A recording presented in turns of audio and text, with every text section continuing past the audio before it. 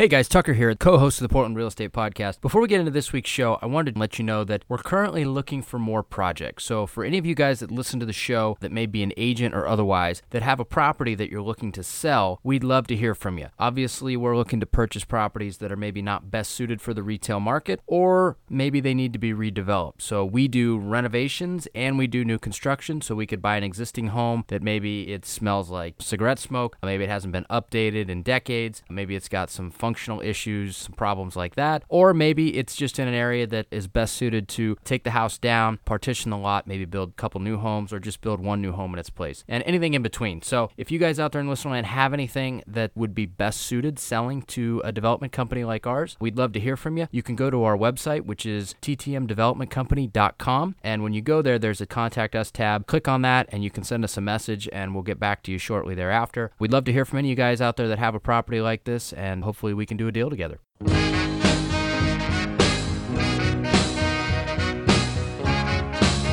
This is the Portland Real Estate Podcast, your number one place for anything you need to know about the Portland real estate market, along with in-depth interviews from our local real estate industry experts. Now, without further ado, here are our hosts, Tucker Merrihew from TTM Development Company and Steve Nassar from Premier Property Group.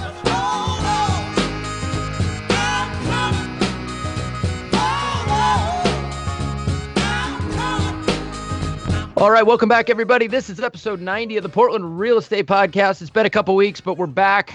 We've got a great show. We've got a guest. Feels like we haven't had him on forever, Steve. Why don't you introduce our guest that has been with us, but hasn't been with us for quite a while? Yeah. Joe Fistolo, welcome back. You're always our favorite guest and our only regularly recurring guest. Yeah, it has been a couple months, but it's been busy, and you know, sometimes we like to let these stories pile up so that we've got plenty of ammunition when we load the Joe Fistolo gun and start firing away.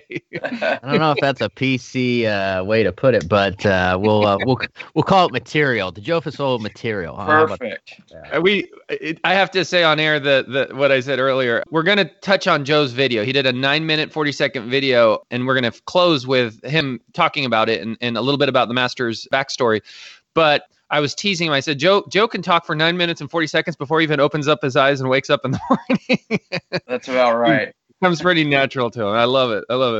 We'll keep his monologue to 9 minutes and 30 seconds to end it. So, well, let's get started, guys. The first couple things we're going to talk about is probably, I can assure you, is something that is on the hearts and minds of every one of our listeners, is something they probably think about multiple times a day and is impacting us all. And it's just kind of the condition of the market we're in, what the market cycle, what we're seeing, what we're feeling, what our clients are saying and experiencing, what the media is saying, and then where we think it goes from here. There was a couple different posts. I'm not going to necessarily read them. I mean, one of them was pretty short and to the point. Why do you think the market has made such a rapid shift? Did we just run out of qualified buyers? Buyers are hesitant to move forward. People stop moving to Portland all of a sudden. And I guess I did read the post, by the way. But there was some great comments on this, talking about interest rates and all sorts of stuff. Joe, you also, on one of them, I think it was on a different one, you had a different take. You talked about the 10-year cycle, and you also talked about seasonality. Why don't you fire it off, Joe? Okay. Well, so there's a lot of cycles in real estate. You have your 10-year wavelength, and you have your annual wavelength. And it's really funny because every September, October, it slows down a little bit, and come February, March, it picks up again. But around that time, everybody turns into Chicken Little, right? The sky is falling, we're hitting a bubble and all this other stuff. And it's shocking to me. So I've been doing this a long time, and you see these trends in the workplace, right? Usually around September, October, November, a lot of title people get laid off, and some lenders get laid off, and all these people get laid off because the thing that kills companies happens to be salary and, rent or mortgage payment, right? But then they all get rehired again in February or March. And the real estate market is similar to that wavelength. It slows down and then it picks back up.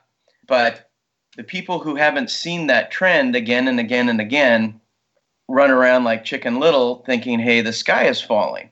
And I can't tell you how many threads. Dawn Cordner had a great thread. She threw out like a headline, which is lots of buzzwords. There's a big, scary, soft, shifting bubble on the horizon. And then, hey, now that I have your attention, let's be careful of our language, right? So there's two ways to explain the same thing. I can explain our market as a benefit to our buyers, or I could sell it like it's like you have spinal meningitis, right? You have to be conscious of your verbiage because it's contagious. And there are lots of reasons why this market's amazing. Finally, the buyers have a little bit of relief. They can buy something. We're not going so fast and furious. We're building a little inventory. The rates are going up, but over the last 40 years, they're ridiculously low. So people need to really watch their speech because panic spreads rampantly and there's just no call for panic at the moment. A little sidebar there, and I want to let you keep running with this, but Steve, do you remember, because we were both in the mortgage business, it was probably like 2004, and rates one morning hit like 5.5% for the first time. And it was like, oh my God, manna from heaven, money was falling from the sky. And that was 5.5%, just looking at it from a different lens. So That's exactly right. Yeah, just keeping things in, I guess, the right frame of mind, or looking at it from the right frame. So anyway, keep going. Are you saying, Joe, you don't think there is because you did also talk about in your post the 10-year cycle, which, if you do the math from 2008, we're back about 10 years, almost to the year. Do you think there's that going on? Yeah, there's a lot of influences to what's happening. I think we're going to pick back up just like normal next year. But what's normal, Joe? Normal 2016 normal or new normal? I think we're going to continue to have a great market. I don't think we can sustain appreciation like we've had. So people are going to be selling. We've appreciated since 2013. Maybe we're going to maintain a little bit. But, people are talking about the real estate market is going to crash and 2/3 of the realtors are going to leave and we're going to be replaced by robots and everything else. And that's not happening. We're going to have another terrific year, and the market has to sort of correct to our inventory and our interest rates and our demand. Yeah. You and I don't usually disagree a ton, Joe, but yeah.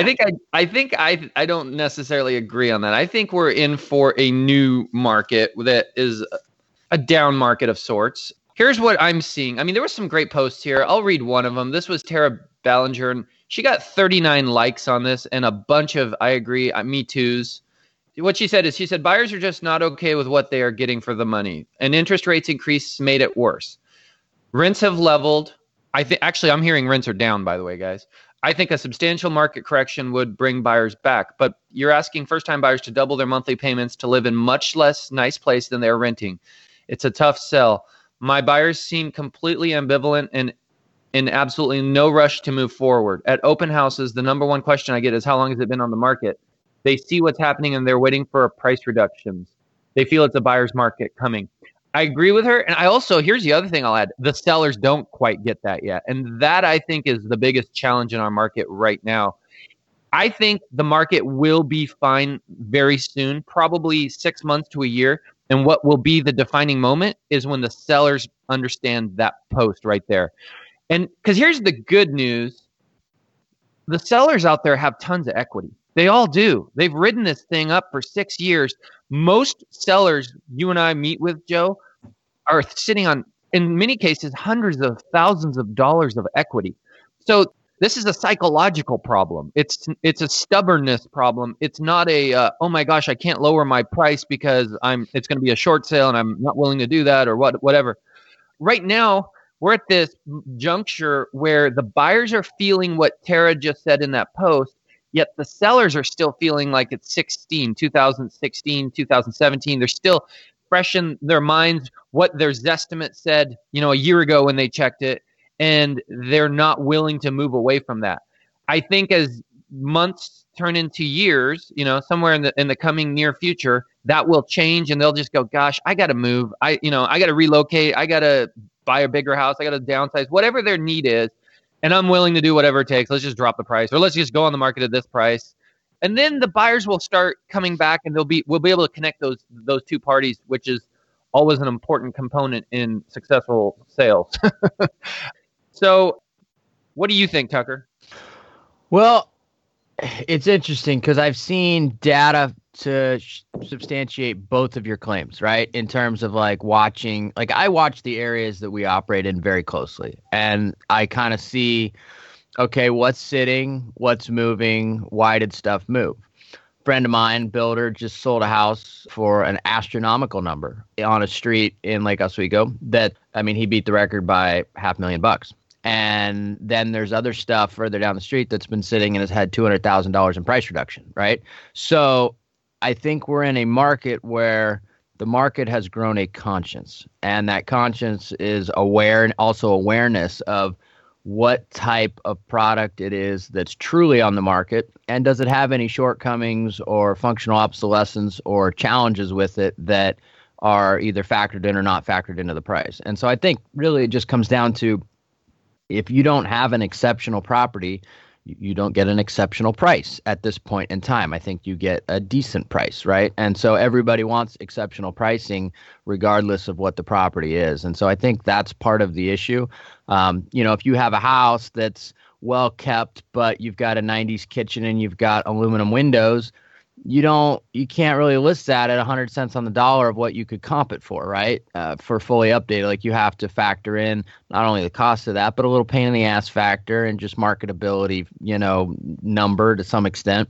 And then you put it out to market and it probably still sells. But that's the disconnect, I think, is that people are pricing those things at a higher number than they truly should sell for. And I think Joe's right too. We have kind of I agree with him in the fact that I think we're going to pick up again, but we do have a convergence of two cycles, right? We have our annual cycle, which last year, you and I had the same show, Steve, and I was beating the drum saying, all right, we've hit it. This is the wall. It's, e-brakes getting pulled. We're flatlining, moving forward. I was wrong, but I thought that's where we were.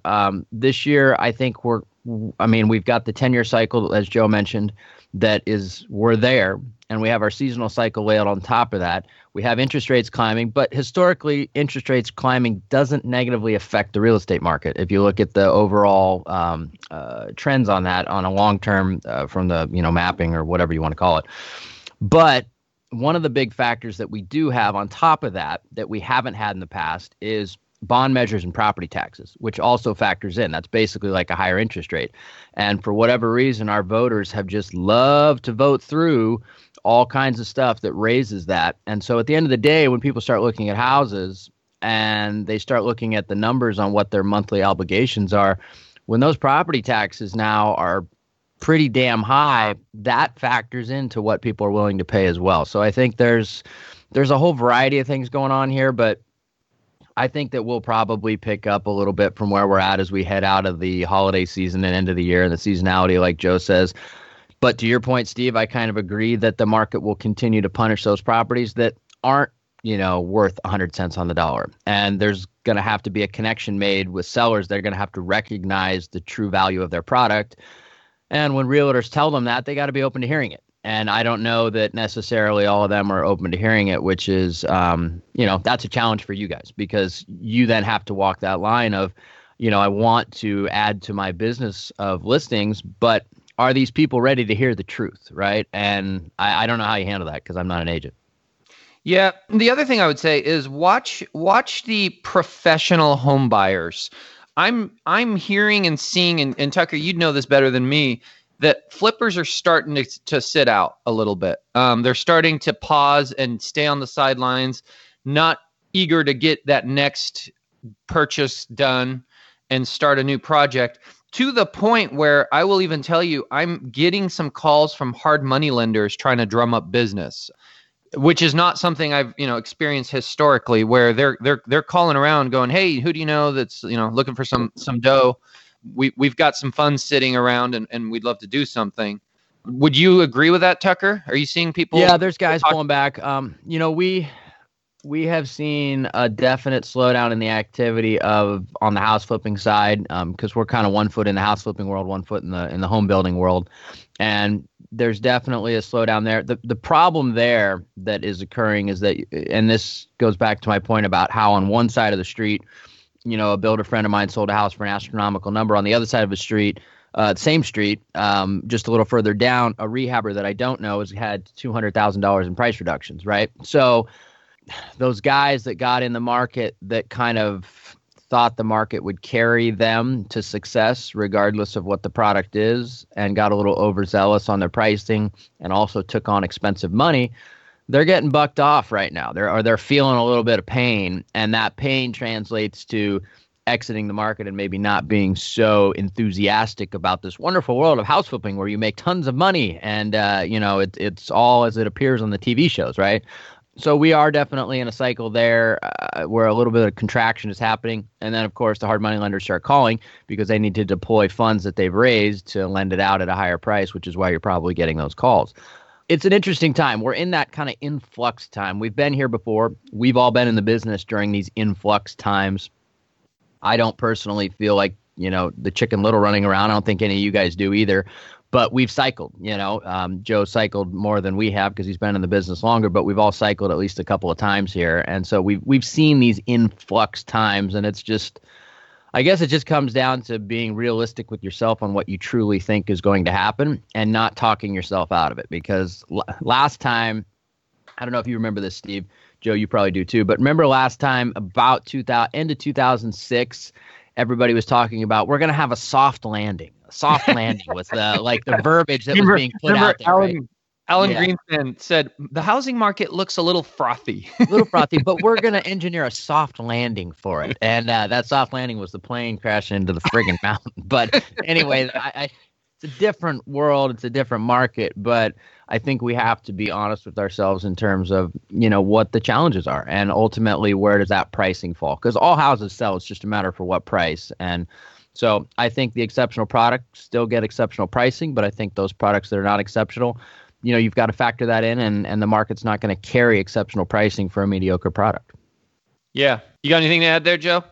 I think we all kind of roundabout said the same thing. It's sort of like your money manager, right? If they invest a lot of your money in stocks, whether you make money or you lose money in stocks, they still make money. And so part of my market speech is, are we all going to have to pick up an Uber shift, twice a week to maintain our lifestyle?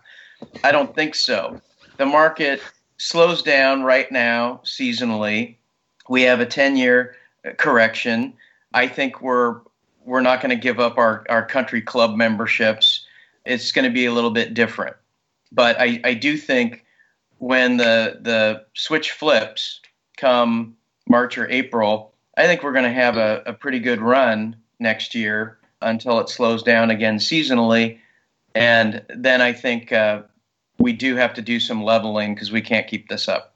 Yeah. And along those lines, guys, there was a great post on one of these threads, I can't find it now, where somebody said, yeah, it sure is nice to have a buyer find a property they love and there's no other offers and they can make an offer and the seller has to work with them. And so that is a huge benefit of this market. And I'm truly appreciating that. My team put 3 into escrow this week, and all of them were that situation where we found a property in West Lynn for one of our clients, and it'd been on the market 6 months. It'd been on the market the same price for 3 months. The good news with my buyer was they smelled blood is what you're telling me. My buyer had some urgency and some motivation. And so it sure is nice to have that, to be working with the buyer in that situation. And I am actually working with a lot more buyers. I think buyers are gold in this market. And so I'm happy to be on the front lines, digging for the gold and working with them and showing homes more. And then as far as the messaging, I agree with that great post by, I think it was Dawn, where she was kind of joking about how do you talk to your clients about this. I think the messaging, here's what I've appreciated it, having worked with more buyers here in the last few months. And I've tried a few different messages in this case, and not all of it's great. If you start talking about market cycles, it can get a little scary. What I've just been doing that I've seen work well, keep it really short and simple. And I'm saying we are noticing the market shift more into the buyer's favor, which is a great opportunity for buyers. When they find that special property, oftentimes there's no one else interested in it, or there's a little bit more time to make those decisions and get a little bit off the price. And that is very different than what it's been for the last few years. So to get too much more complicated than that can come across as scary. Obviously, it's a different conversation with sellers. I like to start with sellers by asking them, have you been hearing a little bit about the changes in the market? Usually they acknowledge they have, and then you can be a little bit more forthright with them. So much of our job is spinning things, right? When we list that house on the backs to 205, we say, great freeway access. The same is true of messaging when it comes to markets. So anyways, let's move on to the next. The freeway, if you squint your eyes a little bit and listen closely, it kind of sounds like the ocean. It does. It sounds like a shell, putting a shell to your ear. I love it. Yeah.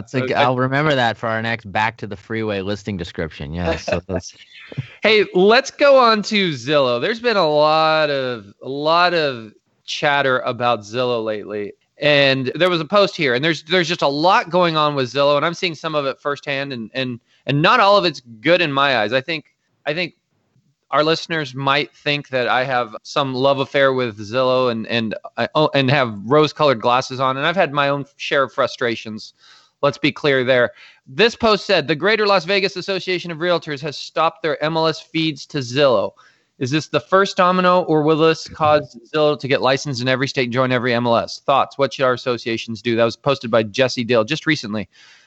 Tucker, you have some thoughts on this. Yeah, I think we're in an interesting time, and this kind of goes back to the business that we're one foot in as well, which is the world of basically easy selling your house, right? Which, a lot of people would call that the house flipping world, right? But the big bucks, the Silicon Valley money, there's been a lot of companies that have started up under the premise of you can sell your house very simply and easily in a day with basically you cut out a lot of the hassle and headache, right?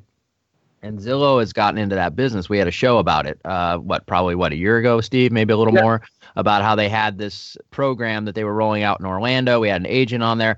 But the whole idea behind the program was that they were going to essentially give them such a low offer that it spins over to the agent as just a much better option to list your property than to allow whatever Zillow's investor representative, whoever it is, to buy it.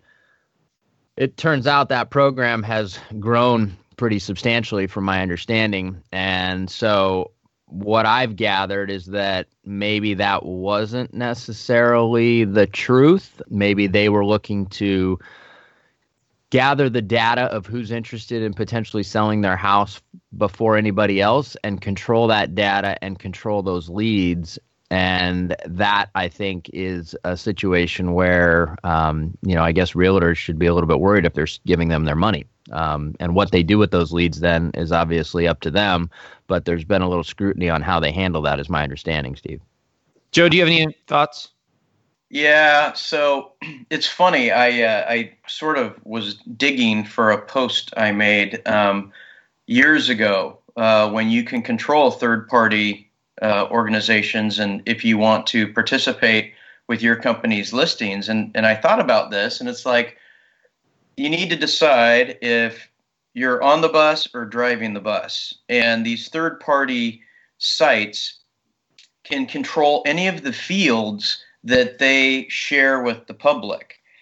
They control what type of virtual tours that you can post on those sites. Is it a video or is it just a URL?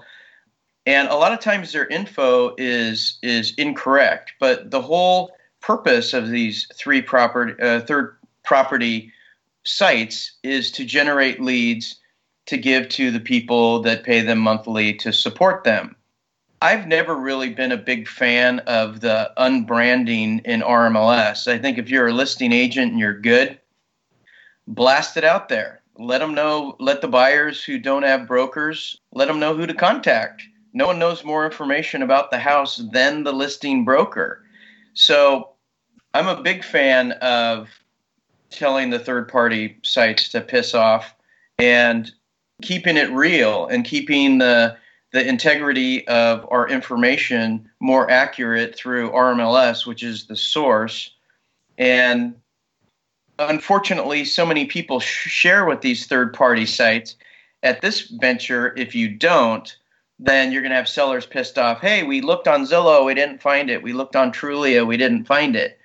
But if more and more people participate, RMLS will be the new norm. And I think that'll be better for all of us. Do you really think we could put the genie back in the bottle, though? Do you really think? I mean, because here's the thing. Consumers want that data. In this conversation, the big bad wolf isn't necessarily Zillow. I think it's the consumer. The consumer wants to go online and do their own research. And all Zillow is doing, and by the way, it's not just Zillow, Redfin, Realtor.com, all they're doing is providing the consumer what they want. I don't think we're going to be able to put that genie back in the bottle and just say, hey, consumers, you no longer get to do that. We're shutting all these down. The other thing I would say is, first of all, back to the specifics of that post. I agree with Jesse, or I think I agree with him, because I think he's right. So many people are afraid of Zillow becoming a brokerage. There is no more surefire path to them becoming a brokerage than shutting down their feeds. I mean, they will not just close up shop. They will immediately establish a brokerage in every MLS, whatever that looks like. I don't know what the requirements are. I don't know if they have to have a couple licensed agents in that office. Maybe they're just dead weight agents. Maybe they don't have to have agents. I don't know what it will look like, but they would immediately become a brokerage in every MLS. And they would get those feeds again. So that isn't going to happen. The other thing is, okay, so let's say you could do it. Let's pretend for a second that you shut their feed off in Vegas. By the way, Seattle has no Zillow feed, and they didn't go under there. In fact, they're based out of Seattle. The Northwest MLS has never had a Zillow feed. And one of my friends up in Seattle who does a lot of Zillow says he loves it. He specifically told me, he goes, I love that Seattle doesn't have a Zillow feed, because that means the listings are about 80% accurate on Zillow. So when somebody hits me up on Zillow and is asking me questions, I go, hey, let me turn you on to a real search. Zillow is missing a lot of information. So he says he thinks it's the best thing that ever happened was his feed getting turned off or never being hooked up. So if Vegas turns off the feed, and then say every other MLS turns off the feed, and let's just pretend for a second that Zillow rolls over and dies, okay? Where does the consumer go? Redfin. Guess what? Redfin doesn't sell those leads in the same way. So now Redfin agents just became the dominant force in the business. So I don't see that as being the answer. Let me clarify real quick, Steve. When I was talking about the house flipping, the easy program, basically the point is that somebody comes to these platforms, right? And the platforms know before we as investors or agents know that somebody's interested in selling their home, because they have the data that they're searching on their home, right? And then they collect that lead and they control that lead, whether that lead is I want to sell my home easily for cash, or whether that's I want to sell it for full retail via some type of listing platform so that more people can see it. That's the point. They control it, and that's what they're doing with it then is what's kind of up for, I guess, moral debate. Yeah. When these posts come up, by the way, guys, online, I stay as far away from them as possible. I'll talk about them a little bit here because there's a little bit, it's easier to kind of express your thoughts and feelings. And there's kind of a mob mentality on these posts. People are really, really polarized or, passionate in their hatred of Zillow, and I want to be as far away from that on those posts as possible, right, wrong, or otherwise. I will also say that here I do have issues with Zillow. They have gotten a little greedy. They are charging too much for their leads. Their ROI has slipped dramatically, and for those who haven't paid attention, it's gone a little unnoticed, but you start looking back at it. It really started when they went to their market-based pricing. It went from where you could basically use Zillow and it was like paying a 25% referral fee, maybe 20% at times in some markets, to now it feels like it's about a 50% referral fee. And by the way, that referral fee is paid up front. It's front loaded. You don't pay it at closing. You pay it up front and then you hope that you do a deal out of it. So It is frustrating. I have heard from them. They get it. Their stock has plummeted tremendously. A lot of agents have dropped Zillow, or reduced their spend. I think there is a lack of trust in them that is warranted. Does Zillow want to take over real estate? Absolutely. Doesn't everybody want to take over real estate? I mean, if you could flip a button and you dominated the national real estate market, would you flip that button? I mean, Sure. so, I mean, now, does it make sense for them to become a brokerage in that process? They will say adamantly, and I believe them when they say it, no, we want to work with every brokerage. Why would we want to be Acme brokerage and then suddenly alienate, 60, 70% of the agents out there who have no desire to work for Acme brokerage, because they're like a Joe Fistolo. They own a brokerage, or they're like me. We're not going to go to their brokerage, so they would immediately lose all those opportunities. And by the way, if you're making 50% on every real estate deal out there, I don't think you need to own a brokerage. Are you making 50% on all your agents, Joe? I know we sure are. So their model doesn't need them to be a brokerage. I think if every MLS started shutting them down, they'd go that direction to save what they do have. Hey, Steve, question for you. When they have their lead intake, which is basically the biggest thing here, right, is they know before everybody else somebody's potentially interested in selling their home because they're checking their estimate or they're looking up stuff, right? They then get that lead in, whether it be I want to sell my house quickly, or I want to sell it at retail via RMLS or something like that. Do they now, because I thought I read this, do they control the initial conversations with that lead? They do not patch through directly, right? Yeah, there's two buckets these leads fall into.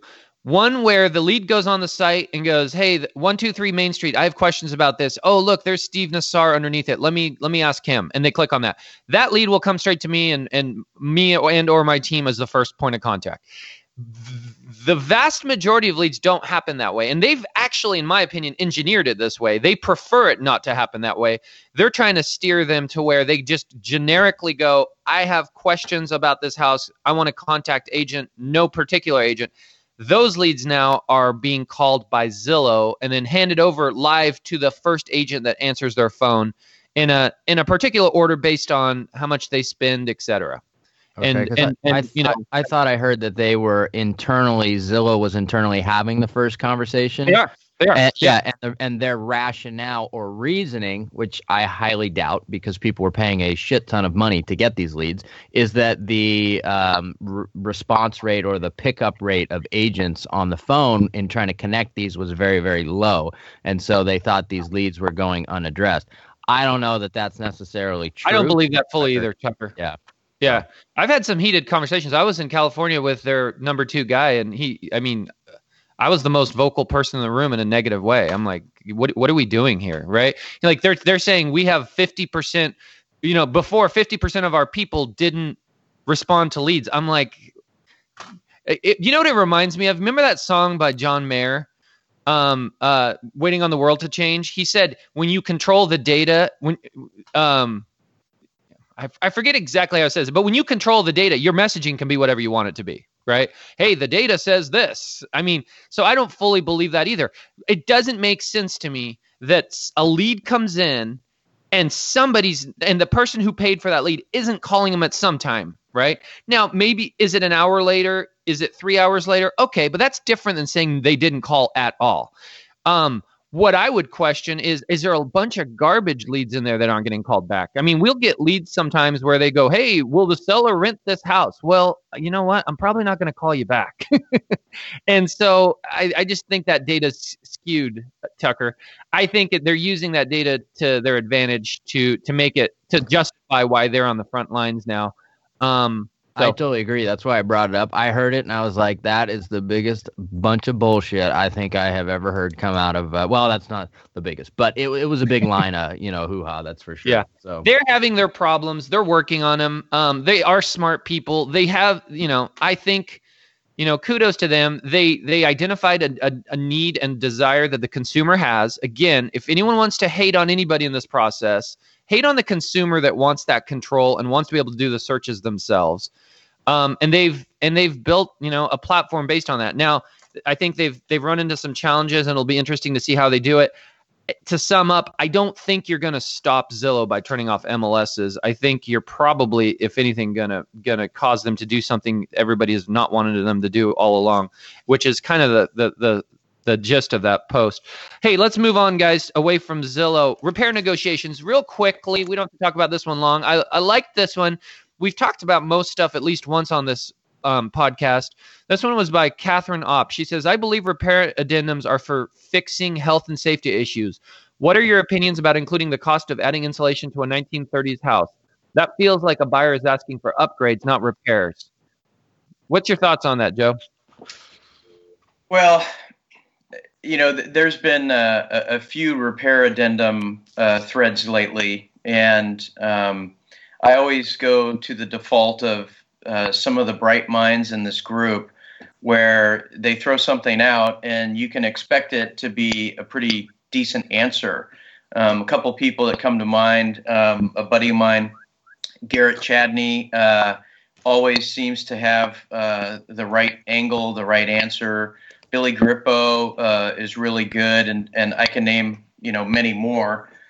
I think repair addendums, it's up for negotiation between buyer and seller. Now, you need to have some substance behind it, right? It doesn't have to be only structural or hazardous conditions, or it doesn't have to be only lender requirements. When a buyer makes an offer on a house, they're making an offer based on all the problems known and unknown at that time. And the reason why you have a professional inspection, a sewer scope, a radon, other various inspections is to find out kind of what's behind the curtain. What's the absolute health of this house?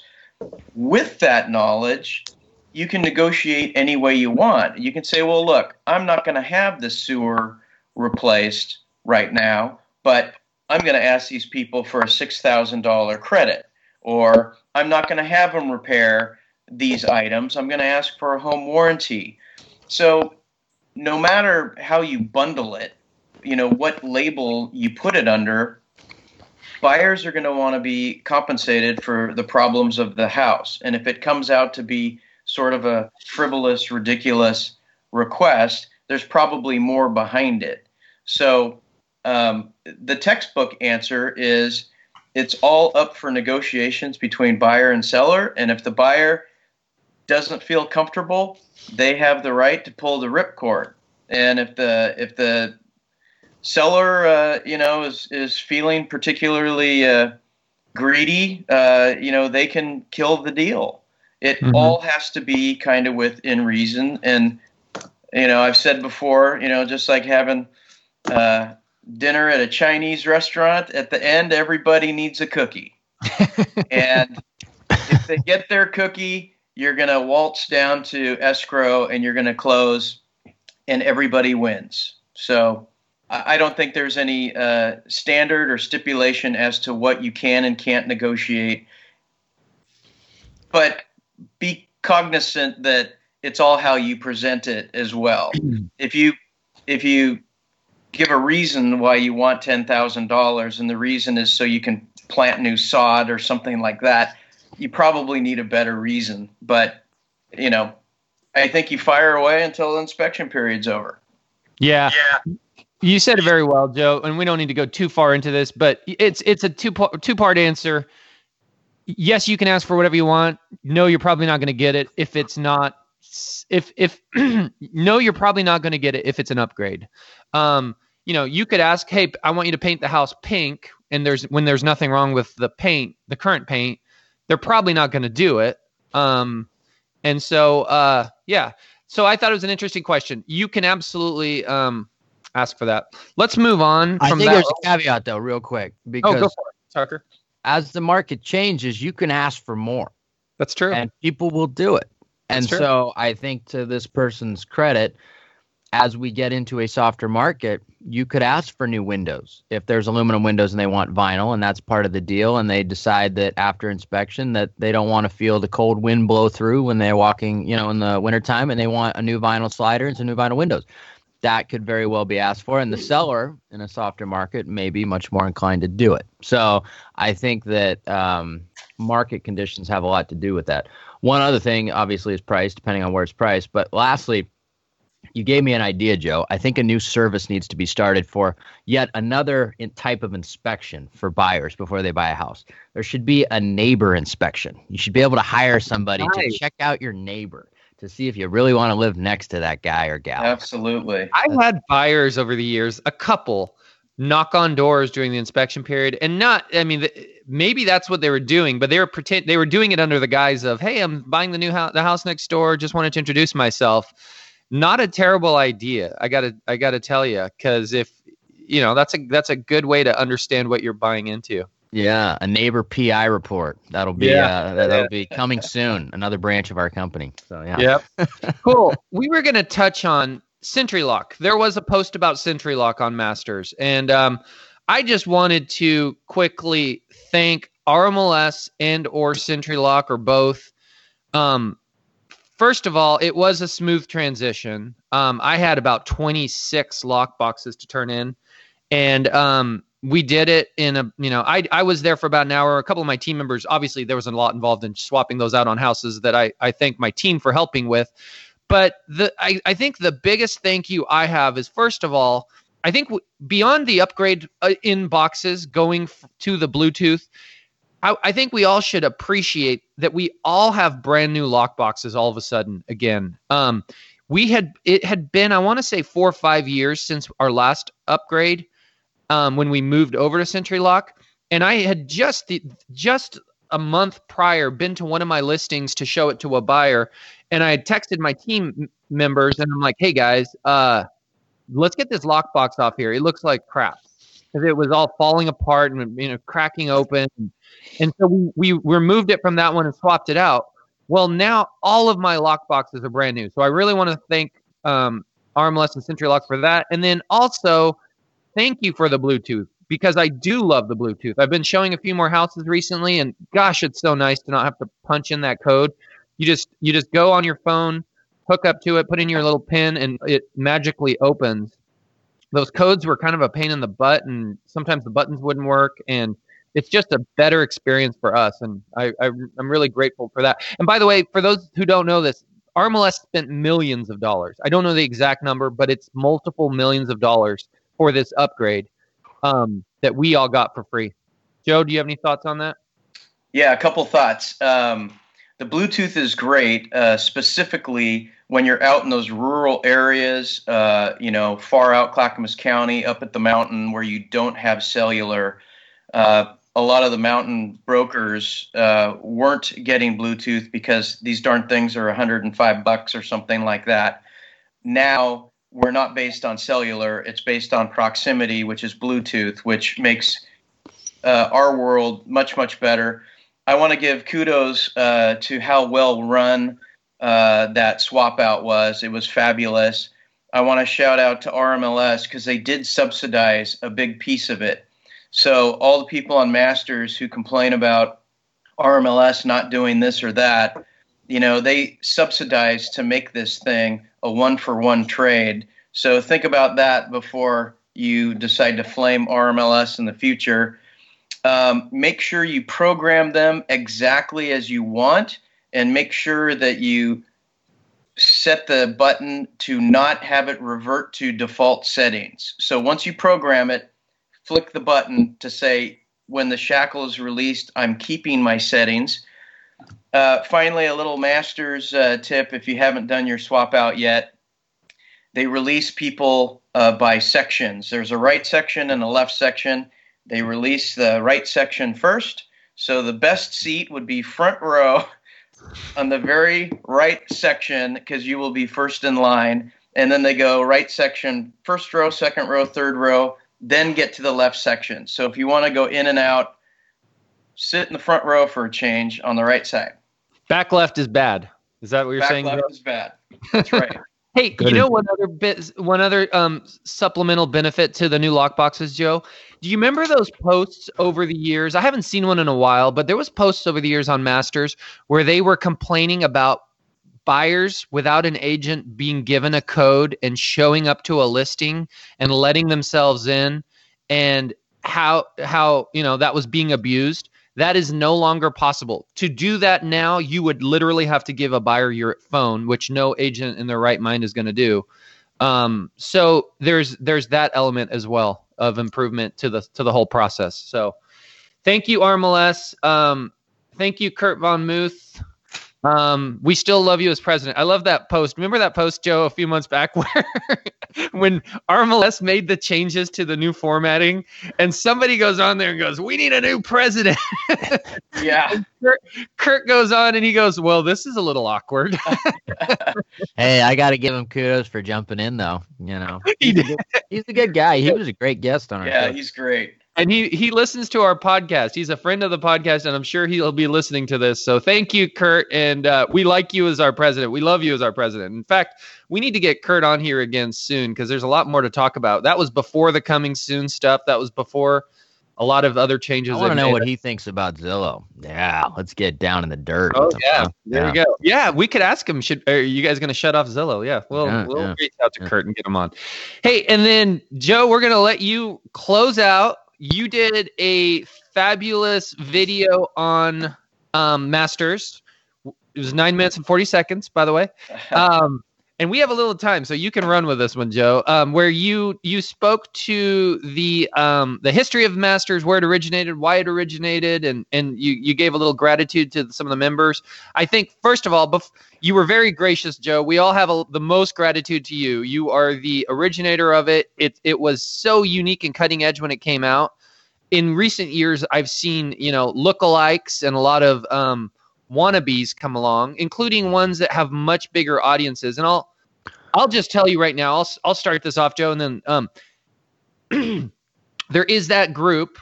Most of our listeners probably are familiar with it. It's Lab Coat Agents, right? I hate that group. I will look at it occasionally. It is so overwhelming. First of all, there will be a post on there, and there's a lot of stupidity on there, but there will be a post on there, and within an hour, there's like 300 comments. And it's too much. It's way, way, way too much. It's like saying, "Hey, I'm hungry. Let's go out to dinner." And somebody throws, a 20-pound slab of steak in front of you. I mean, it's too much. It loses the value. Not to mention, I appreciate Masters so much because we know the people. They're in our market. It's hyper local. There's accountability because of that. In a group like Lab Coat Agents, there's some guy in Texas or Virginia who doesn't know anybody else on that group, and he's just going to say whatever comes to mind, piss everybody off, and there's no accountability because he's like, "What do I care? I'm never going to see these people." Masters is so different because people will. They do know each other. They are in the same market for the most part, or close-ish to the same market, and there's just a higher level of accountability. There's a higher level of quality for that reason, and the posts are tasteful and more meaningful because they're just not so overwhelming. So I will say, beyond being one of the first of its kind, Joe, it still is the best in my opinion. For our market, for sure. I mean, the limitation is, it's doubtful that somebody in Florida is going to hop into the group, nor be allowed in the group for that matter, and find the value that we find in it. And I think the same could be said about our podcast too, Tucker. Hey, well, do you remember back when we started this thing, and this just gives Joe some kudos here, but we were like, who could we align with that has put together something really cool for this market, the Portland metro and surrounding areas? And first name that came out of your mouth was Joe.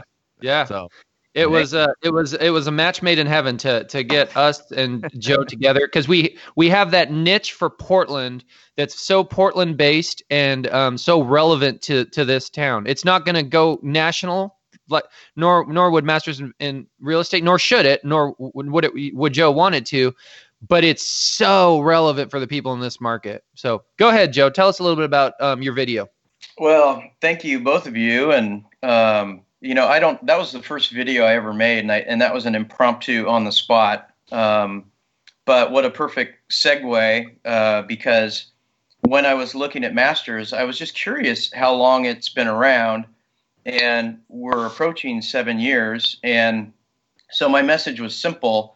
I wanted to say thank you to all my brothers and sisters that are in there making relevant, constructive, positive posts and respecting one another.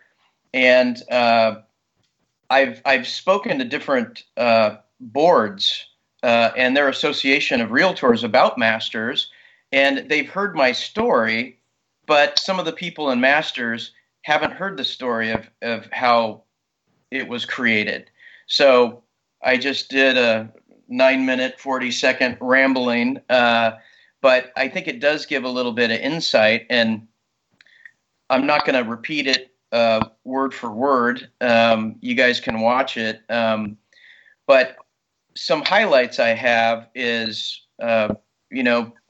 as it gets dark at 4:30 at night and we have traffic and rain and the market is crashing and all the doom and gloom in the world, let's not turn this in a place to let's not turn it into a place where you can just come and rant. If you need to relieve stress, take up yoga or go to lab coats and, let some steam out of the pressure cooker over there. I don't care where you go. Take up kickboxing.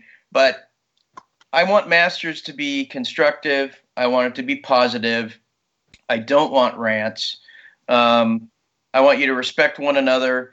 And please help me police the site. If someone says, oh my gosh, my people need a rental somewhere, instead of jumping on and saying, hey, my cousin has a rental, $1,200, and then it turns into a rental thing.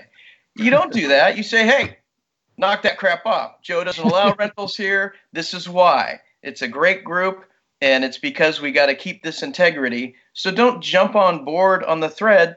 Flag it and tell them, hey, this isn't allowed here. This self-promotion you're doing or whatever it is you're doing isn't allowed here. Help me out, because there's only one of me and I need like 5 of me.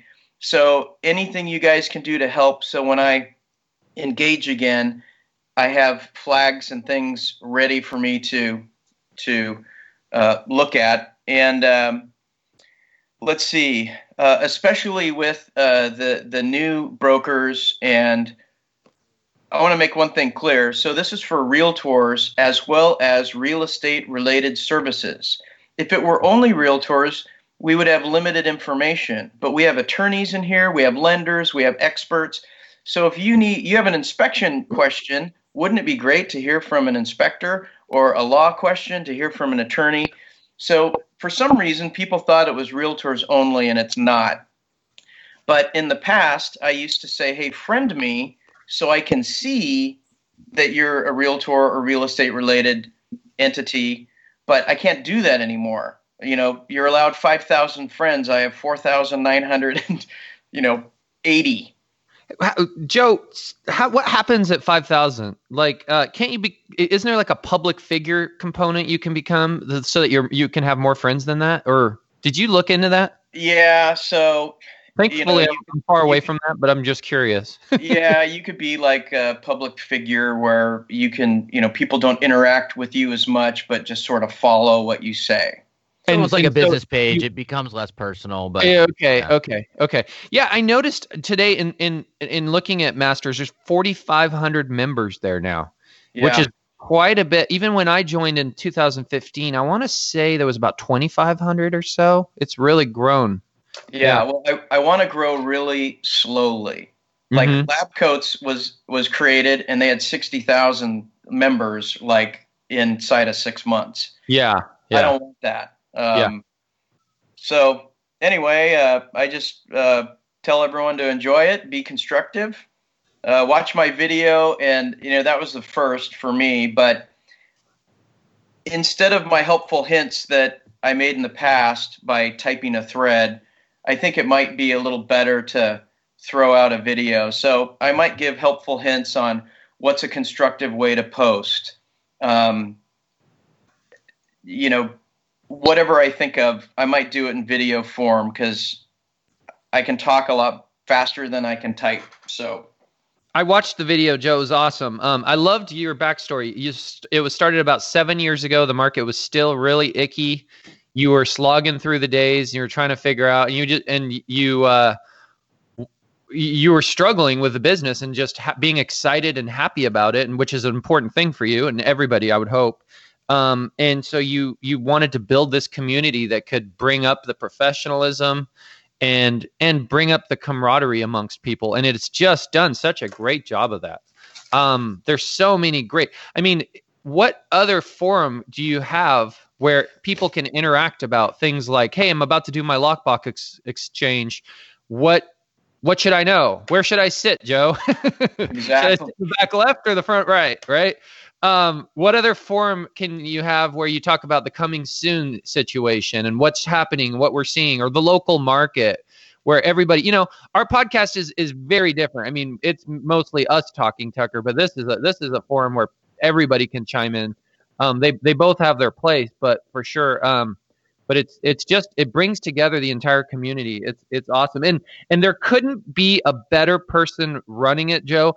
And I'll tell you, I know that because I'm your Facebook friend in general, and you are just masterful at Facebook. You are so good at posting funny, interesting stuff. I don't even know where you get it, but I'm almost on a daily basis laughing at something you found online. And I know you have secret places and secret sources that are your go-to places, and that your secret is safe there. But you if this whole real estate thing doesn't ever work out for you, Joe, you could go probably to some of the biggest corporations and let me be your social media. Joe's a content creator guru. We'll put it that way. Which, by the way, there's a lot of money in that these days. But one thing I do want to say about the groups, because even though you are really, really good at creating content that people engage with, the big groups that are built out on Facebook, which Lab Coats is one of them. I looked it up. It's got like 86,000 members, something like that. The whole point behind building a big group is to somehow monetize that group. You extract their email addresses, you hit them with stuff, you sell them things, you get them in funnels, you get them to ultimately buy stuff. The whole idea behind Masters is like the polar opposite of that. It's about just giving value and not taking value from people. And so I just wanted to kind of say that so that people understand the business models behind the two different types of groups in terms of what you're going for, because you're going for a smaller, more concise quality group that gives value to its members, where bigger groups are looking to just add as many people as they can so they can extract value from their members. Yep. Thank you. Cool. Okay. Well, I guess that's probably a wrap, guys. All right. Episode 90 in the can. We got her done. Market's falling. Go sell your house now. And Zillow's taking over the world. Lock boxes are cool, and Masters is awesome. There's the Cliff Notes. So Perfect. All right, guys. This is episode 90. Wrap it up. We'll see you on the next one.